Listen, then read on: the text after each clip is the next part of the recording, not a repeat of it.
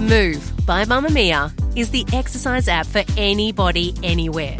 And in case you missed it, we dropped a brand new stretching collection that can be used to improve mobility and bookend your favourite sweat sessions.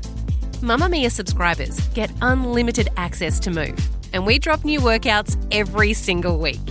If you're on the hunt for movement that makes you feel good, head to move.mamamia.com.au and use the code MOVE10 to get $10 off a yearly subscription. You're listening to a Mamamia podcast. Mamamia acknowledges the traditional owners of land and waters that this podcast is recorded on. Hi there, I'm Claire Murphy. This is Mamamia's daily news podcast, The Quickie, and soon we'll be taking a look at the second life and relaunch of the recently released from prison Gypsy Rose Blanchard. But first, here's what's happening around the world for Wednesday, January 17. Foreign Minister Penny Wong has made it clear that Australia is not in a position to demand a ceasefire in the continuing Israel-Hamas conflict. Wong is currently in Jordan, where she has added to calls for peace in the region, but says she doesn't believe we can demand specific assurances as she commits a further $21 million in humanitarian assistance for the region to help support those impacted by the war in Gaza, bringing Australia's total commitment to helping the region to $46 million. Senator Wong says the situation in Gaza is dire and that she will continue to voice Australia's hopes that all involved will work towards an enduring and just peace in which Israelis live in peace and security and Palestinians are able to achieve their legitimate aspirations for statehood. The cost of sending kids to school in Australia has risen significantly, the consistent trend spiking following high inflation. In Melbourne, it now costs parents and carers a total of $108,000 to send a child to a government school over 13 years, taking into account all other costs such as school supplies, excursions, electronic devices and extracurricular activities. That number increases to $195,000 for Catholic school and $316,000 for independent schooling. Education expenses were highest in Sydney, rising by more than $20,000 from 2023 to $377,000, with Canberra the most expensive in the nation for Catholic schooling, with a more than $11,000 increase on the year before to $208,000. Rangers on Queensland's Scurry Island have made the difficult decision to euthanise a dingo that's attacked 3 people in recent weeks, 2 of them children. The animal bit a man on the back of his leg in the Hook Point Barge area on Monday. A primary school-aged girl was also taken to hospital last week with significant leg wounds after she was bitten multiple times while swimming in the same area. Due to the escalation in aggressive behaviour, Queensland Parks and Wildlife Service decided to euthanise the dingo, the last resort in the management of the relationship between the animals and people on the island. There have been 6 dingo-related incidents on Scurry since December, 5 involving children. A second season of the binge show Strife has been given the go-ahead after breaking the streaming platform's records. After the show, inspired by Mamamia founder Mia Friedman's memoir Work-Strife Balance, debuted back in December, it surpassed numbers achieved by the previous record holder for the platform, Colin from Accounts, making it the most successful launch for both first day and first week viewing. The writers are now putting together the script to continue Evelyn's story and her push to create a women's media empire while also trying to balance her personal life. Mamamia subscribers, you've been asking and we've been listening. Now you can get all of your exclusive subscriber audio on Apple Podcasts. That includes everything from bonus episodes of your favourite pods to exclusive segments to all of our audio series. To link your Mamamia subscription to Apple Podcasts, open the Mamamia Out Loud page in your Apple Podcasts app and follow the prompts, or head to help.mamamia.com.au.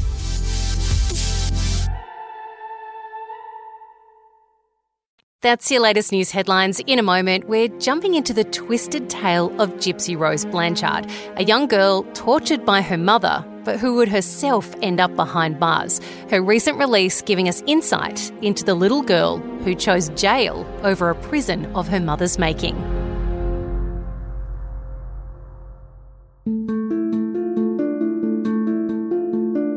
In June 2015, 48-year-old Claudine Blanchard, or Dee Dee as she was known, would have her life cut short.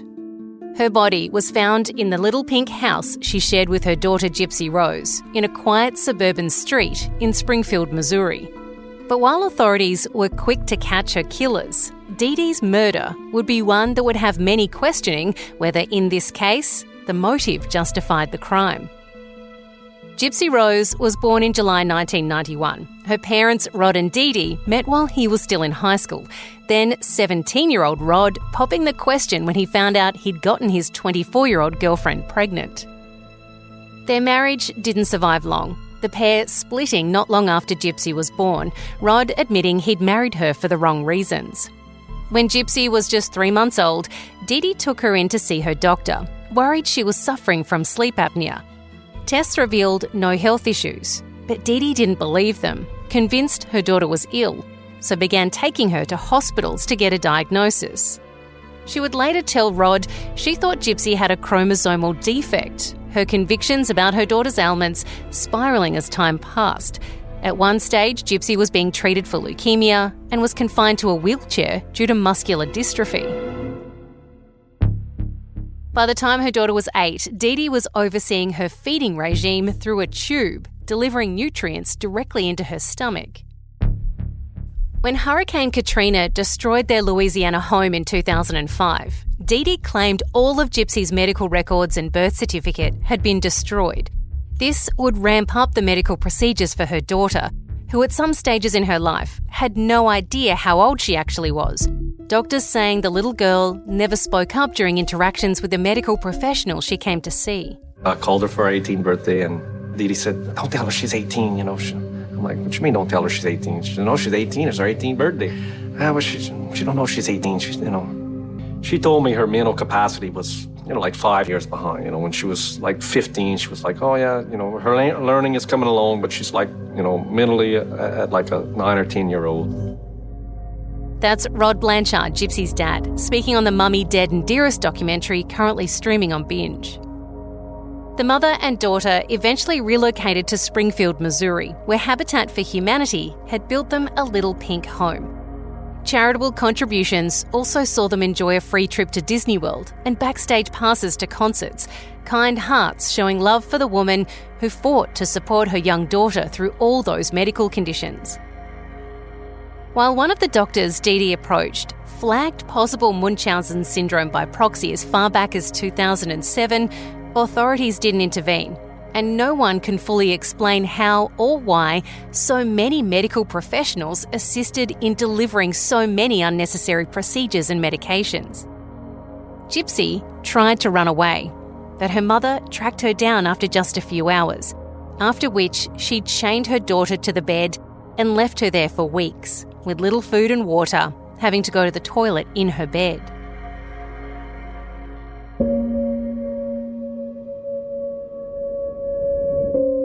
By June 2015, Gypsy and a man she'd met online, Nicholas Godejohn, had hatched a plan to free her from her mother's control.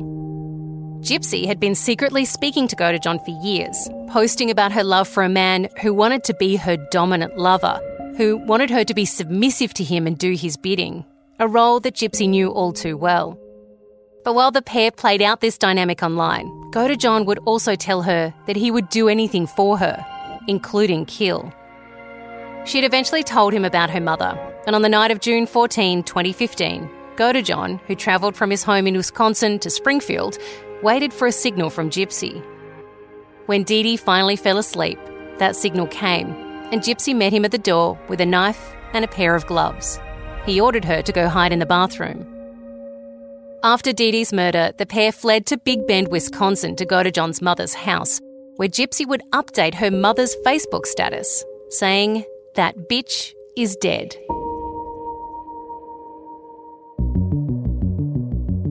Police tracked them through the IP address of that Facebook post, arresting Gypsy Rose and Godejohn just a month shy of Gypsy's 24th birthday. What would be revealed during the course of the trial that followed was that Gypsy Rose had been the victim of her mother's Munchausen syndrome by proxy, a relatively rare psychological disorder where a child's primary carer exhibits attention-seeking behaviour by seeking medical help for exaggerated, made-up or inflicted symptoms on their child. In reality, Gypsy doesn't have any of the conditions her mother claimed she suffered from. She'd actually been mentally and physically abused, forced to use a feeding tube she didn't need, subjected to a huge amount of unnecessary medical treatments, beaten and chained to her bed. Mummy Dead and Dearest also features an interview with Gypsy while she's still in prison, where she described how she was forced to stop using her legs, had her head shaved to mimic a cancer patient, and how at times she had no idea what her mother was injecting into her. And then another machine was for the feeding tube. It was controlling what I'd eat. My medications would be put through there. I really wouldn't even have to be awake, so she could put whatever in my body and I wouldn't even know. The documentary also shed some light on who Dee Dee was when she was alive.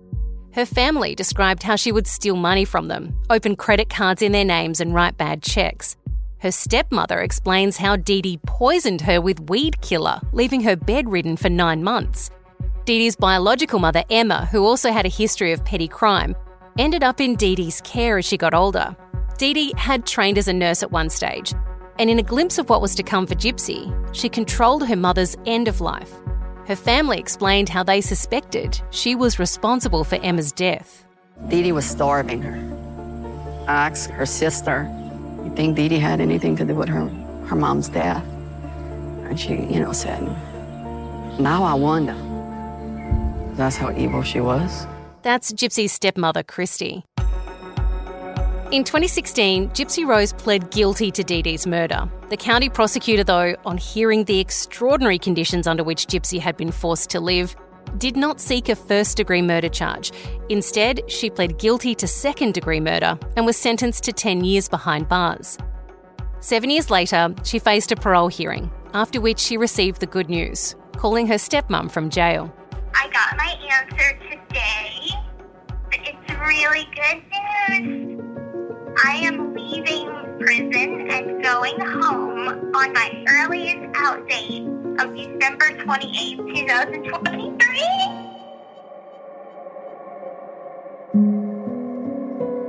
Eight years after orchestrating the death of her controlling and abusive mother, Gypsy Rose Blanchard was released in December 2023, having served 85% of her sentence.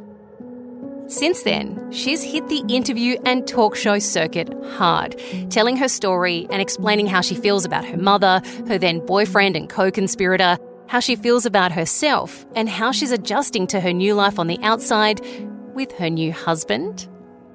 It seems like a lot of exposure for someone freshly new into the world, especially for someone who's never really had a life of her own. Gemma Barth is Mamamia's news editor. Gemma, Gypsy went into jail with her boyfriend, Nicholas Godejohn, but came out with a husband who is not that boyfriend. How did this relationship come about and who is Ryan Anderson? Yeah, so her relationship with Nick crumbled pretty quickly after they both went to prison, about a year in. It kind of fizzled out when they went to separate prisons. She actually dated someone else for a while, was engaged to another man called Ken in 2018. They called off their wedding and then she met Ryan. He wrote her a letter in 2020. Now, I think it's worth pointing out that a lot of men wrote Gypsy letters. Around 250 potential lovers kind of reached out to Gypsy while she was in prison. And Ryan caught her eye. He is a special education teacher from Louisiana, which is where she was from. So she saw the common ground, decided to write back. They got talking. That developed into love and a relationship. He has said that he was smitten from the moment he heard her voice. And they met in person in July 2021, so about a year after they started talking, and then got married about a year after that. So, yeah, she was released from prison only a few weeks ago, a married woman to Ryan, and pretty soon after they consummated their marriage, which they told everyone about. So they've been very open about what their marriage has been like, what their relationship's been like now that they're out of prison. They've been very open about their love and their sexual relationship. I understand too, they're going to get remarried now that she's out? Correct, yes. Well, they had, a prison-style wedding, which, as you can imagine, probably isn't overly beautiful and romantic. So they're going to kind of redo the reception, redo the wedding with all of their friends and family around. She has been quoted as saying, I deserve that, he deserves that. They both want to have the dress and the cake and everything that they deserve to celebrate their love. Now, as you mentioned, Gypsy has been out for a couple of weeks now, and in that time, it seems she has been on almost every talk show in the US and has done several sit-down interviews with different publications. Why this big, giant relaunch into society? We didn't see this with the likes of other people who've been in jail for lengthy periods. Is she cashing in on the moment right now, or is she setting up a future career? What's with all the media attention? It's actually not all her doing. A lot of it is actually PR for a book and a documentary that she has been a part of. So it's another company that's kind of set up all of these opportunities for her. But it has all culminated with exactly when she's being released from prison, the book, the documentary, it's all kind of happened at once. So there's this enormous explosion of media attention and all of these kind of interviews, pre-locked-in appearances with podcasts and talk shows that are all happening within a few days of each other. Even on her own social media accounts, she's now got about 8 million followers on Instagram, 9.5 million on TikTok. This is a woman that didn't have social media a few weeks ago, and suddenly she is literally everywhere. I personally can't go on my own social media without seeing at least a video related to Gypsy pop up. So it would be silly to not see that this is a relaunch in some sense, that it will be a chance for her to make money and to kind of create a career for herself. This is a girl, now woman, who has never really worked, hasn't had a life in the outside world, doesn't have any real qualifications, but she does have her story, and she has shown us that she's prepared to sell it. So that's what she's doing. How have the interviewers been handling it? Because I've seen some pretty interesting interactions between her and some of the people who've been talking to her about her story. Yes. Well, I think the most interesting one that comes to mind is a US talk show called The View. There was a host on there that literally forgot that Gypsy was a convicted murderer. And I guess it's quite easy when you see the coverage to forget that, because she is being treated like a celebrity, not a convicted murderer.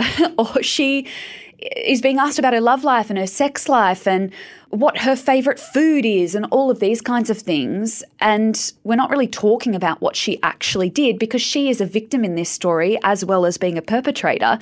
So this host simply forgot. And when she started talking about what she had done, Gypsy, Joy, the host, started saying, oh, no, don't talk about that. You haven't done anything wrong. And Gypsy had to be like, well, yes, murder is wrong, and had to basically kind of own up to her own crime in an interview. So it's quite fascinating to watch how someone like Gypsy can be transformed overnight from someone who is in prison greens or a prison cell to a literal influencer and celebrity. I can't imagine how overwhelming all of this must be for her, and I'm presuming and hoping that she received some pretty intense therapy considering where she came from before landing herself in prison. Hopefully she's been having therapy to try and get her through all of that first, and then to kind of move herself out into the real world. But has she said anything about her readjustment and how she's coping with being outside? Yeah, she has told interviewers that she is in therapy, which is great. And interestingly, on the anniversary of her mother's death every year, she does mark it. She puts on her mum's favourite song. She has a cry. And she's been very open about the fact that she knows people might judge her for that, because she was the one that orchestrated her mother's death. But, you know, it's such a complex case. She's dealing with two sides of it being her mother and also being abused by that same person who she also loved. It's such a complex kind of thing to wrap your head around. And she also said that jail was the first time she'd actually experienced like freedom outside of what she lived with her mum, and that it has prepared her for the outside world probably better than when she was living with Dee Dee. It has freed her from her mum's control. So now she is kind of working out what life is like as a free woman, and she is kind of granting herself patience in that process as she works it out. I guess with all this spotlight being on Gypsy Rose, it's easy to kind of forget that she wasn't the only one that went to jail back then. What's happened to Nicholas Godejohn? He's serving a life sentence. Has Gypsy spoken about him? Does she feel bad for him and the fact that he's going to be spending a lot more time in jail than she did? She's spoken about feeling guilty, particularly back when they were being sentenced. So she testified on his behalf during his trial in 2018 because of that feeling of guilt, that sense of guilt. But nowadays, now that she has been released, now that she has served her time for her part in the crime, she's told The View that she can't focus on him right now. She has to prioritise herself, she has to readjust to the world, and she's kind of putting that chapter and Nick behind her, which, you know, is fair enough. She's got a chance at a new life.